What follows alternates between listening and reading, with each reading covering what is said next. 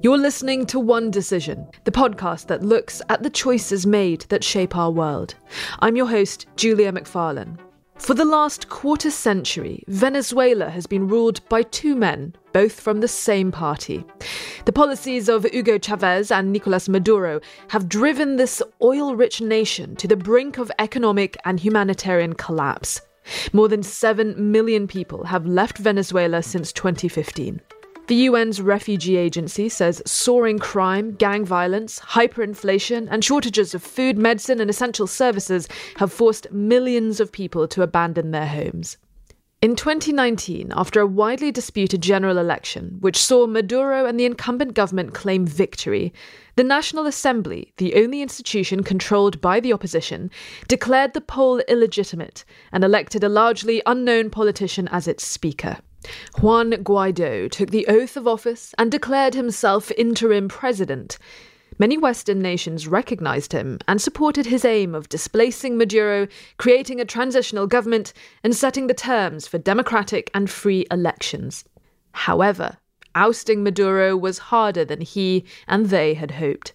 And last year, the opposition decided to dissolve its parallel government, which has been in limbo ever since. Guaido has lost support among opposition lawmakers who want to present a united front before challenging Maduro again in 2024. Guaido himself, however, has announced his intentions to run again. We'll hear from him later in this podcast, but first, let's revisit the status quo in Venezuela and the dire conditions faced by its embattled population.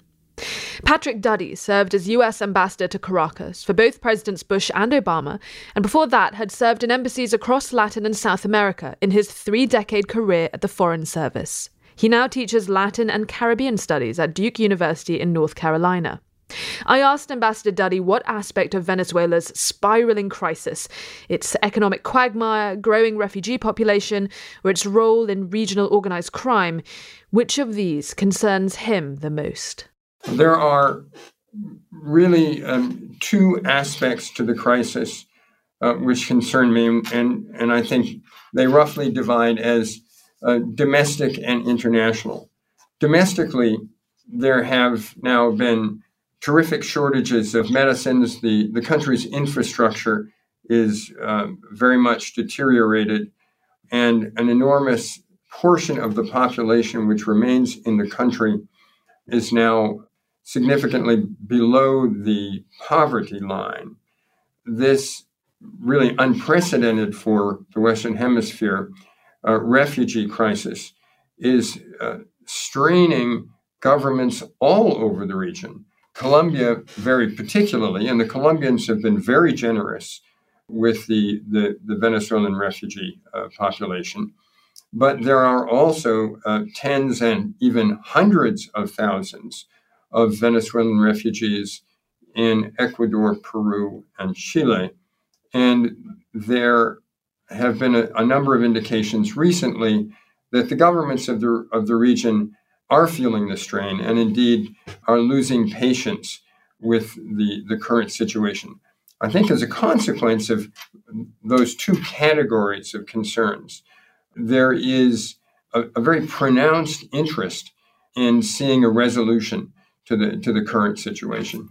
I think it's so right that you're pointing out all the different sort of stakeholders in Venezuelan security. And of course, one very obvious illustration of that is migration and the number of nearby countries who've had to absorb large refugee influxes spilling out from Venezuela.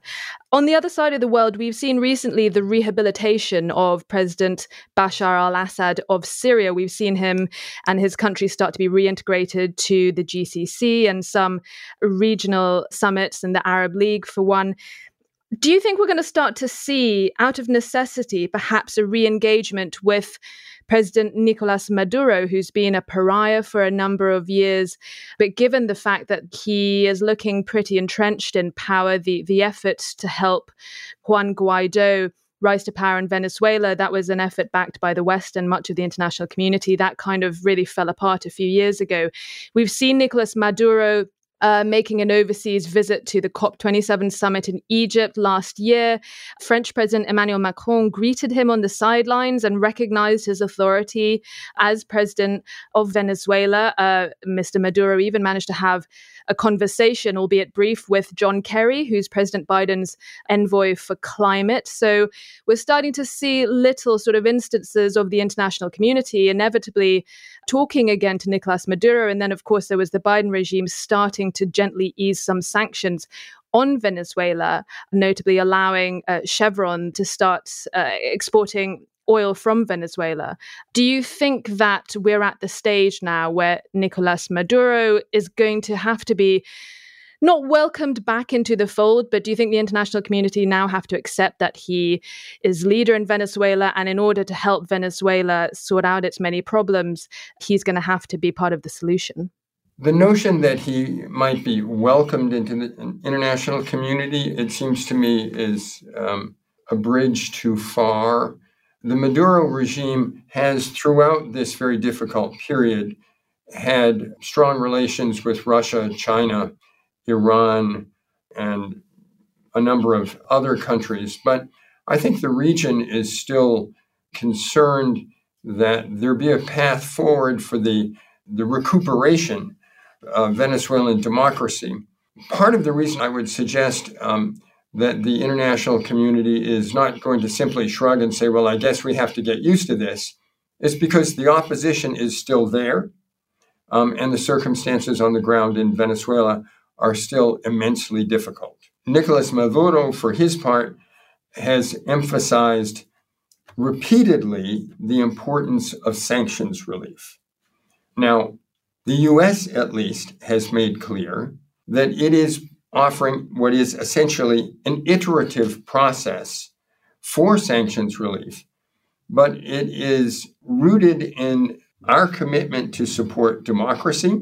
And we believe there was progress made, at least I believe, I don't speak for the administration, but I believe that the administration thinks that the agreement signed last November in Mexico does suggest a way forward. And that would involve the establishment of some kind of a multi-partner trust fund administered by the UN to access Venezuelan funds abroad for the purpose of providing humanitarian relief.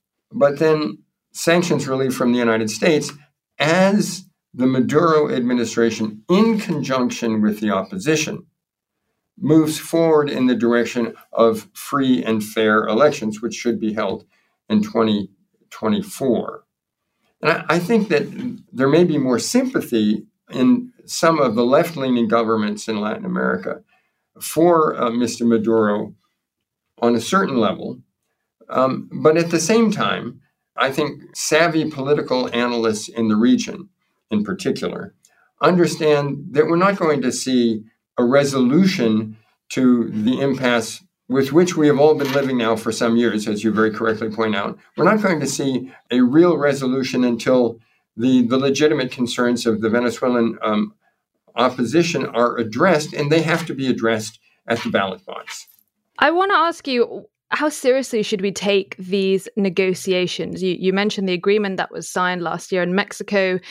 The Maduro regime agreed to resume those talks with the opposition in Mexico. They had basically boycotted them since October the previous year, 2021, and they agreed to resume those talks in exchange for those Chevron licenses to export oil out of Venezuela. That kind of what's sort of being referred to as the Biden administration easing off some of those sanctions. They were extremely limited. Maduro has not been attending those talks. He's been sending his son instead, and the resumption of talks did seem to be a quid pro quo to the granting of those Chevron licenses. Do you think that the Maduro regime is really interested actually in talking and negotiating with the opposition, or do you think this is just Maduro sort of jumping through hoops in order to get sanctions relief from the Americans bit by bit, recognizing now the climate we're in at the moment, where the war in Ukraine and inflation and everything is causing the Biden administration to rethink how it handles its relationship with oil producers, particularly big ones like Venezuela?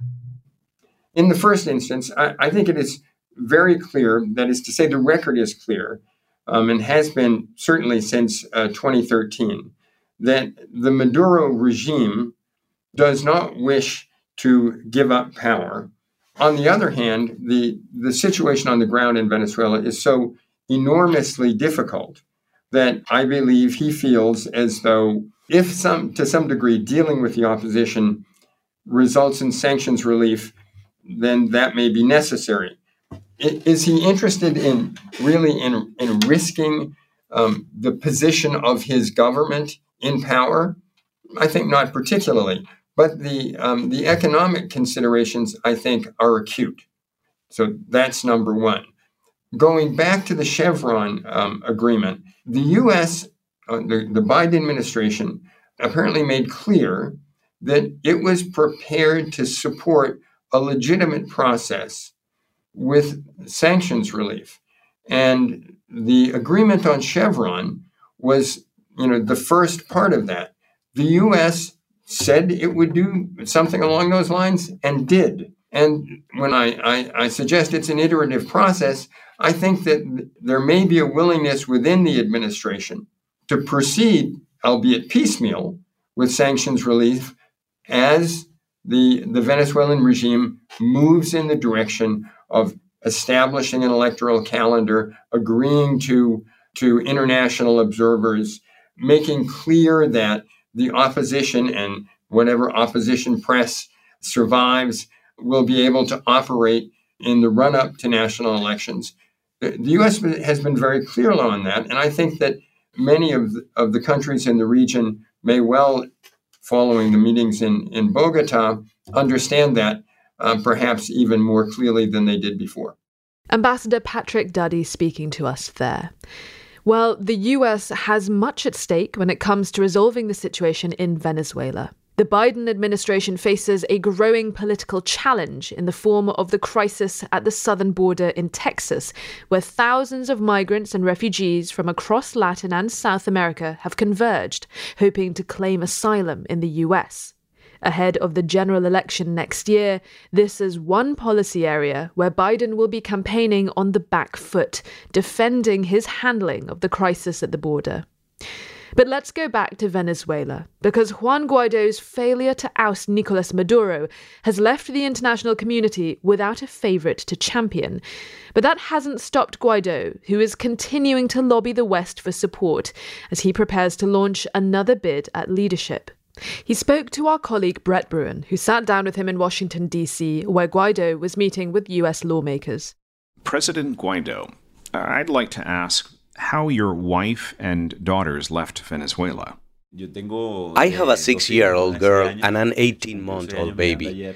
After I came to the United States, we had to make the decision to flee because of the persecution. They went to Barinas State, a plains state located in the southwest of the country, to get to Cucuta. They ran out of gasoline on their way there. Although thanks to the people who helped us to find some gasoline, they were able to keep driving.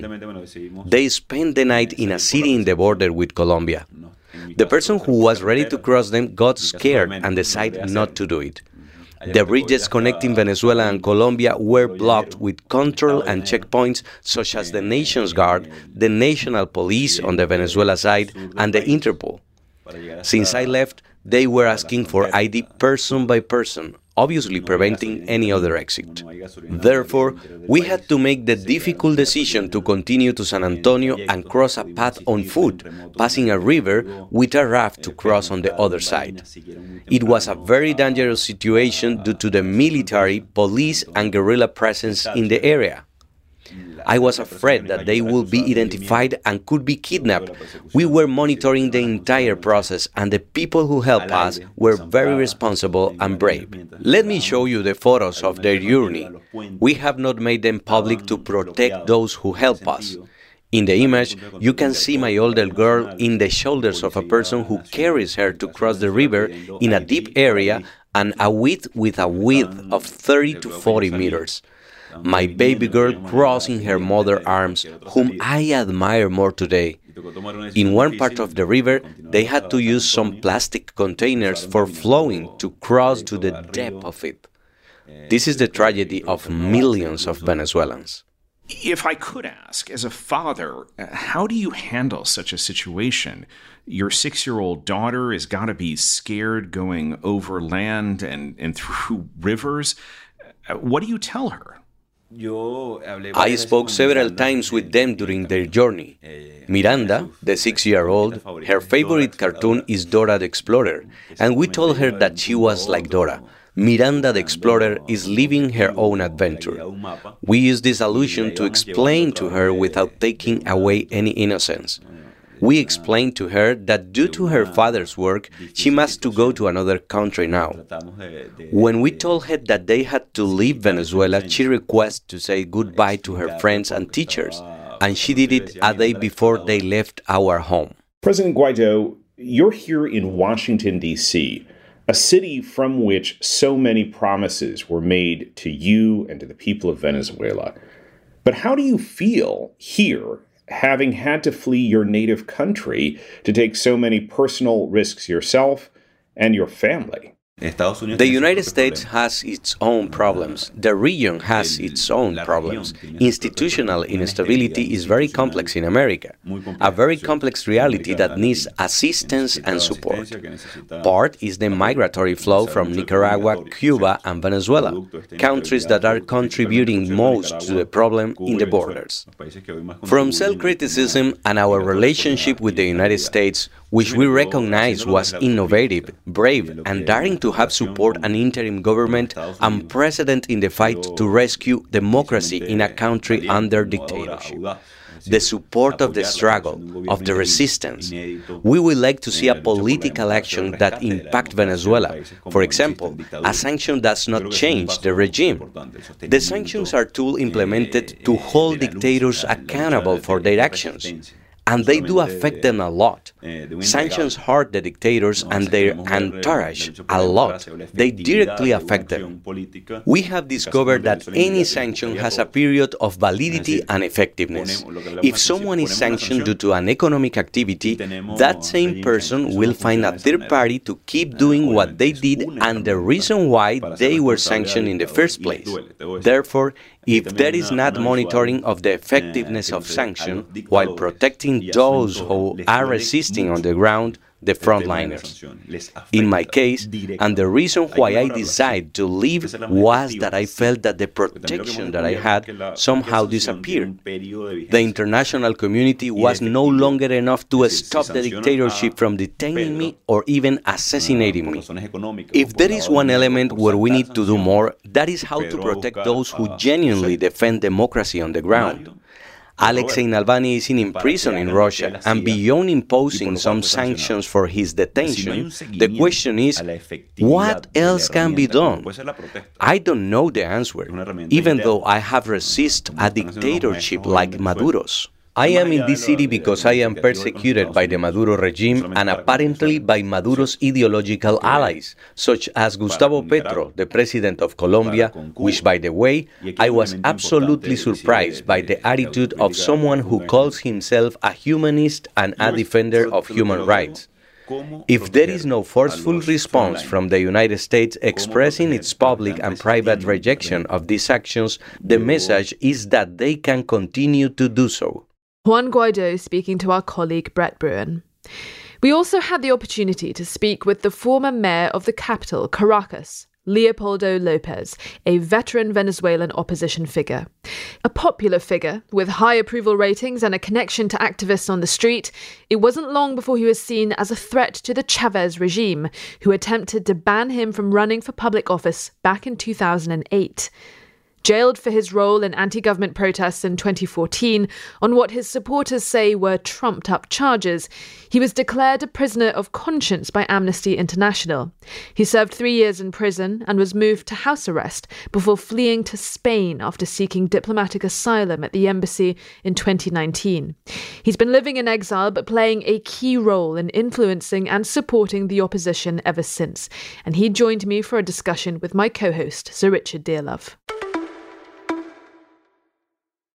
Mr. Lopez, thank you so much for joining us today. Now, elections are expected next year, but it is a really tricky time for the people of Venezuela.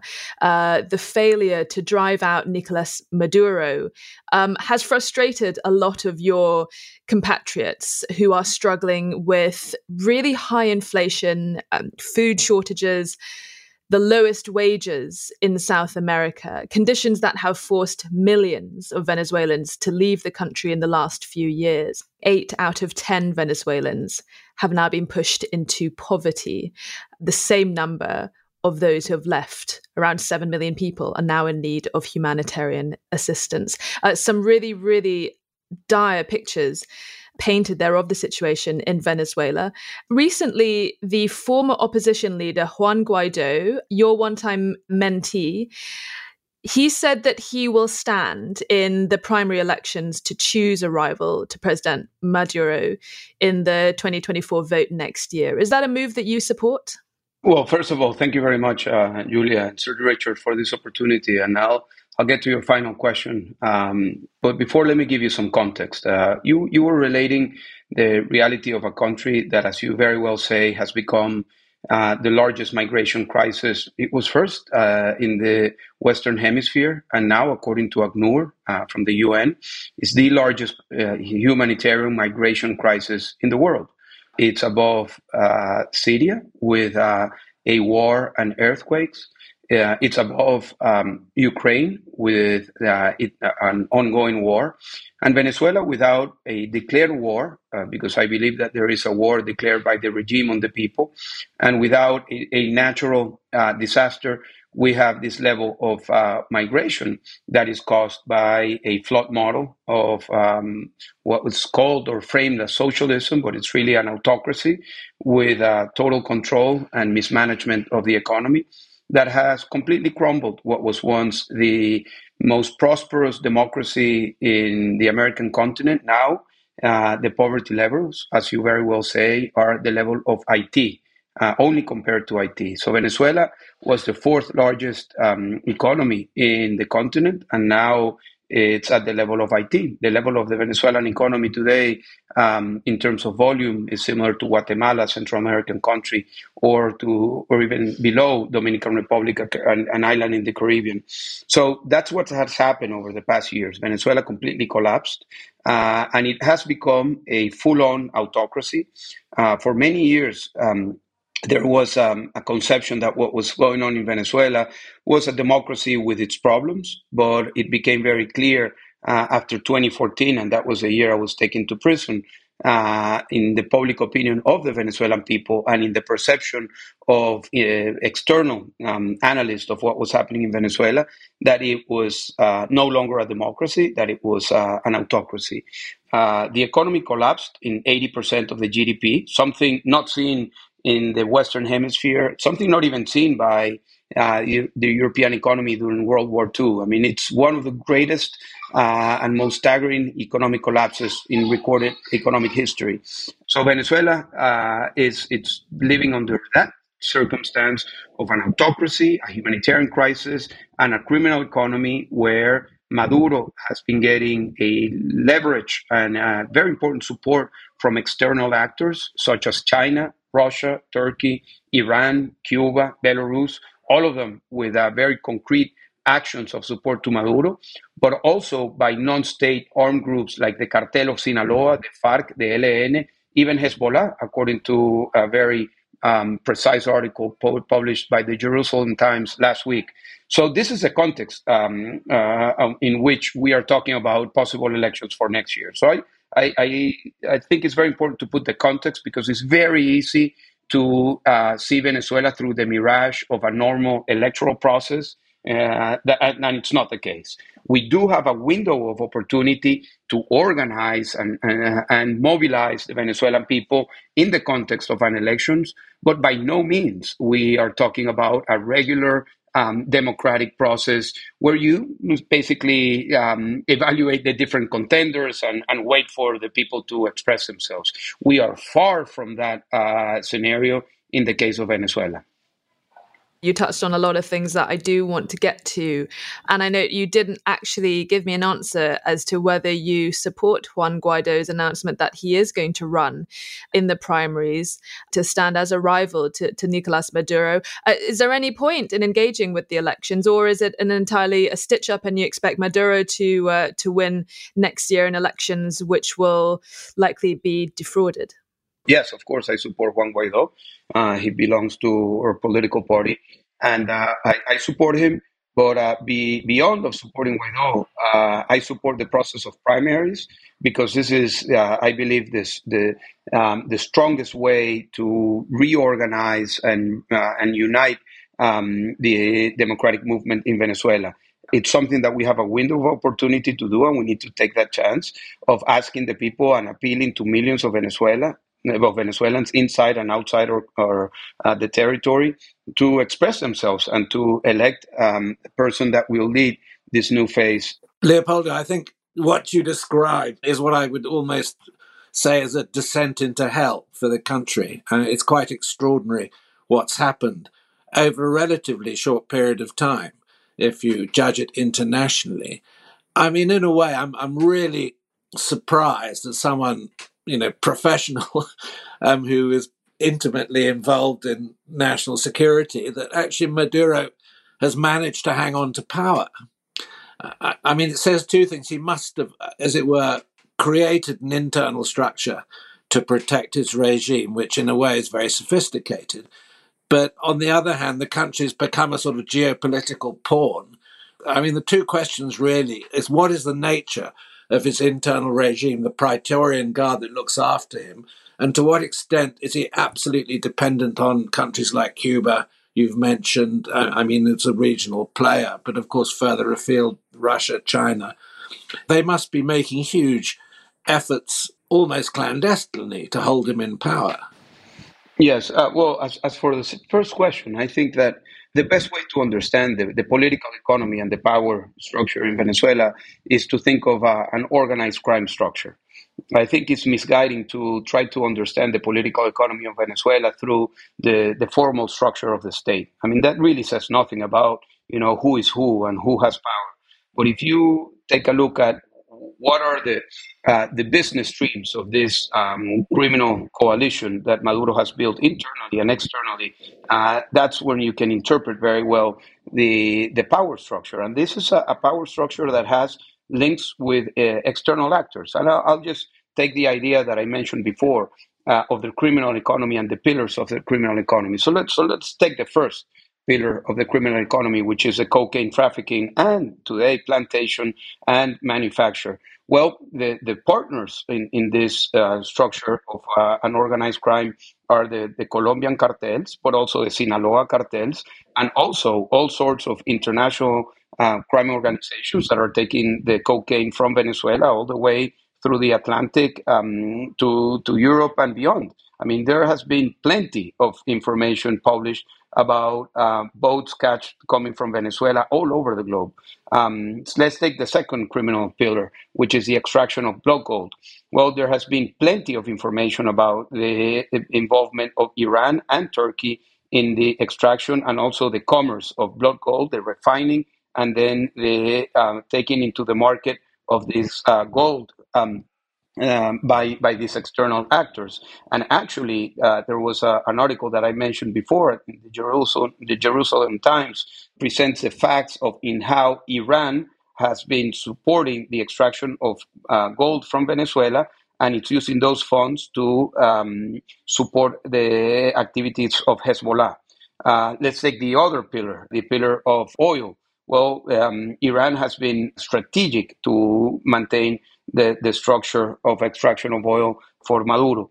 And if we take the contraband, well, we have internal groups and also some external groups. So the power structure is really based on a criminal economy that has, on a organized crime structure that has distributed different power opportunities and economic cash flows to different groups. The military is heavily involved in this. The military in Venezuela is heavily involved as a business partner to Maduro, as there are other critical structures within Venezuela. the economic elite today in Venezuela is linked in one way to another. Not everybody, of course, but most of the big cash flows are coming from the businesses from this criminal economy. So I think that the best way to approach why Maduro has held on to power is one, because he has manufactured and articulated a power structure around organized crime and cash flows from criminal activities, and two, because of the international support.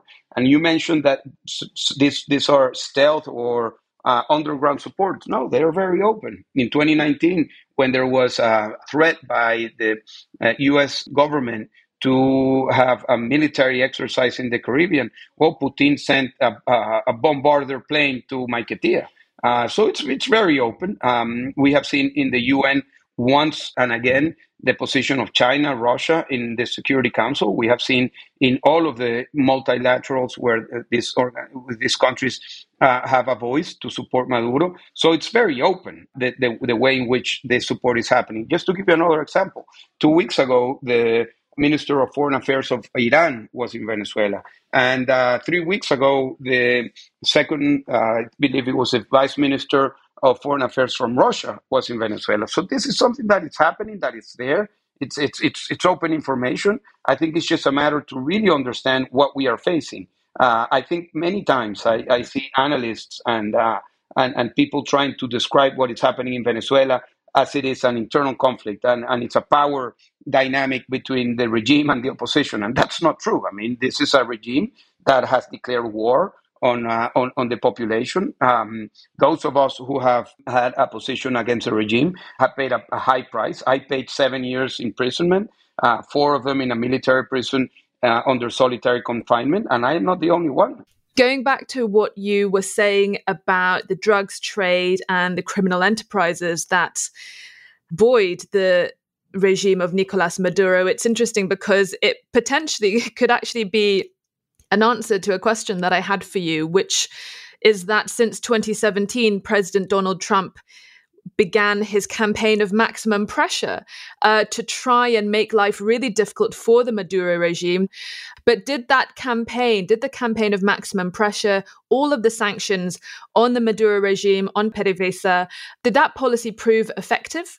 And in hindsight, do you believe it was the right policy? I believe in sanctions. I have talked to military members, to police members from the regime that actually decided to take a step forward against Maduro. And when I went into their personal reasons why they were doing this, it was because of sanctions. So I have heard on a personal basis, military, civilians, and police personnel talking about the impact that sanctions have had on them, on their families, and as an effective means of pressure. However, I do think that sanctions require a new approach to make them more effective. I think that the approach should go to who are the enablers. And when I talk about the enablers, I talk about the business structure behind this organized crime. I'm talking about the companies. I'm talking about the individuals. I'm talking about the international kleptocratic network that is behind all of this support that can very, very easily be the target of US and European sanctions. Well, can I ask you to be a bit more specific? Which businesses in particular, which individuals, can you name any that you believe are facilitating this? Yes, I mean, I companies, for example, that are taking the responsibility or they're taking the business of taking the Venezuelan oil from Venezuelan shores up to unknown places in the ocean or in the Caribbean and taking it to another ship and then taking it to another country. I mean, you have there companies, individuals that are very clearly enablers. You have also companies that are doing the same with the gold sector. And all of this information is available to the United States. I mean, the United States and Europe, they have a lot of information, but it's just a matter of how to use it appropriately. I've had conversations with U.S. representatives of the U.S. government, and many times the issue is not about whether to impose or not sanctions, but whether there is the capacity to do an effective implementation of those sanctions.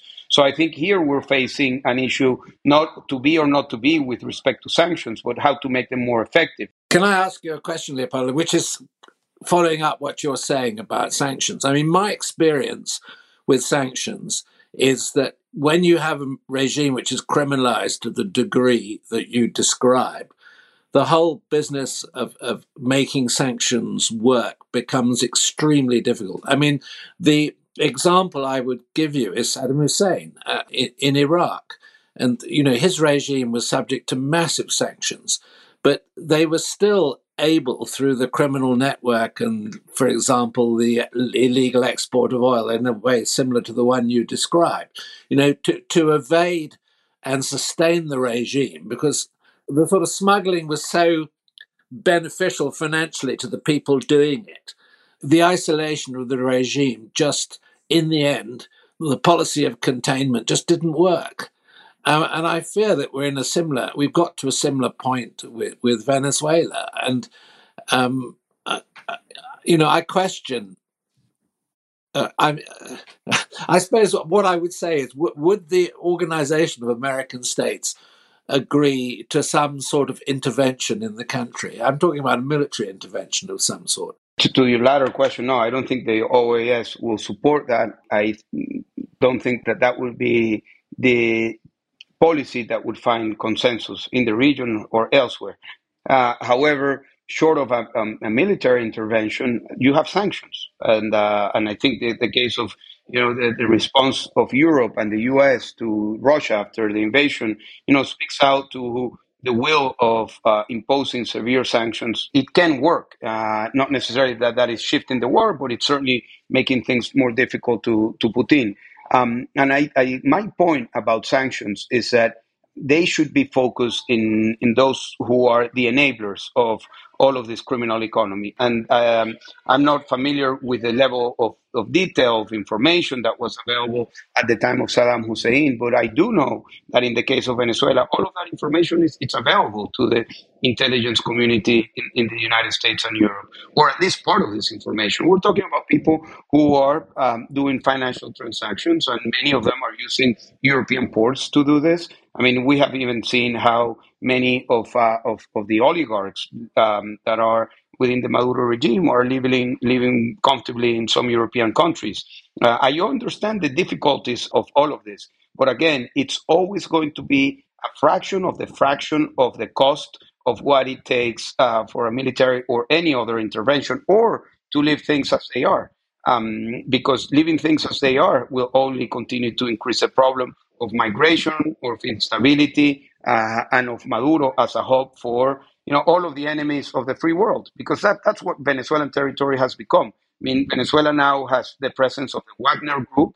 It has the presence of the Cartel de Sinaloa. It has the presence of FARC, of ELN, of Hezbollah. And I'm not making any of this up. I mean, this is, we've been talking about this for many years, but now, fortunately, we have the backing of many reports coming from different sources that are stating that this is actually the reality. And I think that a response in terms of identifying and neutralizing the enablers is something that would be applicable with the tools available today. And I also think that the best way is to support and to give meaningful support to the pro-democracy movement in Venezuela. You mentioned among the Maduro regime's revenue streams, the alleged involvement of cocaine trafficking and contraband, and also blood gold. And I wanted to ask you what you know of how Venezuela is supporting Russia financially and the role of the Wagner Group in smuggling this blood gold out of Venezuela. What can you tell us about these Russian mercenaries operating in your country? Well, for some years now, there's been plenty of information identifying the presence of the Wagner Group in Venezuela. At first, it was part of the Maduro security apparatus, his own personal security apparatus, but then it became more widespread in different activities. You need to understand also the context that Venezuela, after 2007, started to shift its arms equipment towards Russia and away from the U.S. and Europe. It started with the F-16 airplanes moving towards the Sukhois, but then Venezuela invested over $15 billion in military equipment from Russia. The air defense of Venezuela, radars and missilistic air defense in Venezuela, outperforms, I think, any other country in the region. I don't know how well maintained it is, but it's all Russian. So you have a very intricate relationship between the Russian armed forces and the Venezuelan military. And as you very well know, I mean, the Wagner Group is an appendix of Putin's intentions to have this paramilitary group that became, very famous for its dealings in Africa and in Syria. And now in Venezuela, they are involved in block gold. Others say that they're also involved in the cocaine extraction business. There's been a lot of reporting on this, identifying the presence of the Wagner Group. But this is just one of the groups. As I said before, Hezbollah has presence in Venezuela. The Cartel de Sinaloa also has presence in Venezuela. And I know that this is a conversation that many times it's uncomfortable in the sense that, well, if the problem is such a complex, it's a Medusa with 1,000 heads of serpents, threatening to bite, let's stay away from that problem. And I think that some analysts and even some policymakers, see the problem so complex and try to simplify it in a way that I think is irresponsible, because it's going to have impact in global geopolitics for sure. I mean, it's been having it. Venezuela now, it's 912,000 kilometers in territory in the South American continent that is completely open to all of these crime structures. And I believe that there needs to be the clarity that this is not a problem that is going to go away by itself. I mean, it will require a long-term view of what to do. I mean, I think that this needs to be the priority of the United States in the continent. I sometimes get the impression that the priority of the U.S. government towards Venezuela shifted from thinking about ways to promote the transition towards democracy and stabilizing the dictatorship in a way that can contain the migration crisis, or that it can also take some steps to have Maduro as a reliable partner in energy stability for the continent. I believe that these are flawed premises, completely flawed. I think that that dealing with Maduro, stabilizing an energy policy or an energy relationship, or thinking that stabilizing economically or politically Maduro, it's going to lower the pressure of migration, I think is completely flawed. And recent history proves me right in this. I mean, last year there was ample reporting on the fact that Venezuela was supposedly getting better and that it was going through a process of economic growth, and it was all a mirage because of the dollarization of the economy, and there was a small bubble. But during that time, when the regime was saying that, the migration numbers were increasing. So I think that the priority needs to be democratization. And to tell the truth, I sometimes think that the free world, Europe and the United States, because of the complexities of the policy to promote democracy, not only in Venezuela, but elsewhere, sometimes we fall to a pragmatic spot where there is no push forward in terms of democratizing agenda. And I strongly believe that we are facing Russia and China as the leaders, but also Iran and others pushing an autocratic agenda worldwide. And we are seeing this in Latin America. I mean, today the presence of Russia, Iran, and China in Latin America is something unthinkable 20 years ago. Unthinkable in any aspects, in economic, trade balance, in investment, military presence, the kleptocratic network. And I'm not only talking about Venezuela, I'm talking about the entire region. But I think the same holds true for Africa. I mean, if you see the level of influence that China and Russia have gotten over Africa, it's also, they're playing hardball. I think that, Russia and China, and they make it public. I mean, this is not covert. My last question for you. I had a conversation with an old colleague of mine at the BBC who's from Venezuela and has been reporting on your country for many years. And he told me something very interesting, and that was that he described you as the only politician that Chavez was ever scared of. What do you know about that? And why was he scared of you? Let me just give you some context. I was elected mayor in the year 2000, re-elected in the year 2004 with over 80%. I was mayor in Caracas, the capital of Venezuela. And the year 2008, I was running for higher office to become the governor of Caracas, and I was disqualified to run for office.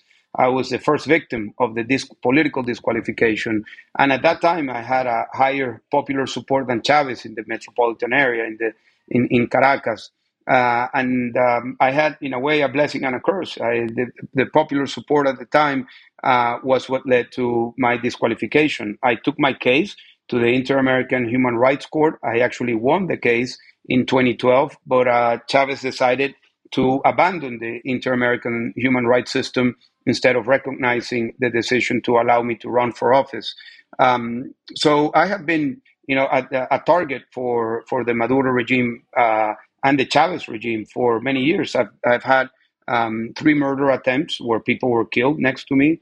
I've been abducted. I have been, many criminal and different cases where, of course, with false claims put against me. And finally, I was taken to prison and in confinement for 7 years, 4 years in a military prison. So, yes, I've been the target for many, many years, starting with Chavez and then with Maduro. How much longer does the world have to put up with Maduro? It's difficult to put a time frame on it, I know, but there must be a fragility about his situation, which maybe we can't perceive at the moment. But someone who has ruined his country to that extent must go to bed worrying about, who is going to do what to him in the next week, the next days, the next months. Is there a fragility within the country as regards his position? No, I believe that there is a fragility for sure. I mean, Venezuelan people are going through tremendous hardships. I mean, people in Venezuela, it's not that they don't like Maduro, they despise Maduro. But there is fear has been installed in such a way. And this is something very difficult to understand for somebody who lives in a free country, to understand how can an entire country become a hostage to the fear imposed by a regime. I didn't think that was possible. I grew up in a democratic Venezuela. And for my generation, growing up in a democratic Venezuela and seeing how we became an autocratic regime, it's a tremendous experience that it's very difficult to share. I mean, how an entire society is there. But yes, there is fear, but there is the will of people to have change. And you ask me, how longer? Well, I can tell you that I think that a lot of the future in Venezuela, in an indirect way, is being played out in the war of Ukraine. And I think that if Putin is defeated, as I hope he is, and I also hope, and I know that free countries or some people are not willing to go as far, but if he's substituted and there is democratization or regime change or change in Russia, that's going to have tremendous impact, and it's going to have in the case of Venezuela, positive externality. Because, again, if I'm consistent with what I've been talking about over the past hour, that one of the reasons why Maduro is still in power is because of his international support. If that network of autocrats that are being led by Russia starts to crumble, there is going to be an opportunity for change in Venezuela. So that's why, we are standing, not only because of that, but that's another reason why we're standing very strongly in support of Ukraine and their possibilities of defeating Putin's Russia. That's it for this week's episode of One Decision. We drop new episodes every Thursday. Like and subscribe so you never miss an episode. Drop us a line. Tell us your thoughts. What decisions have impacted you and where you live? You can write to us. Our email is onedecision@onedecisionpodcast.com. From me and the team, thank you for listening and see you next time.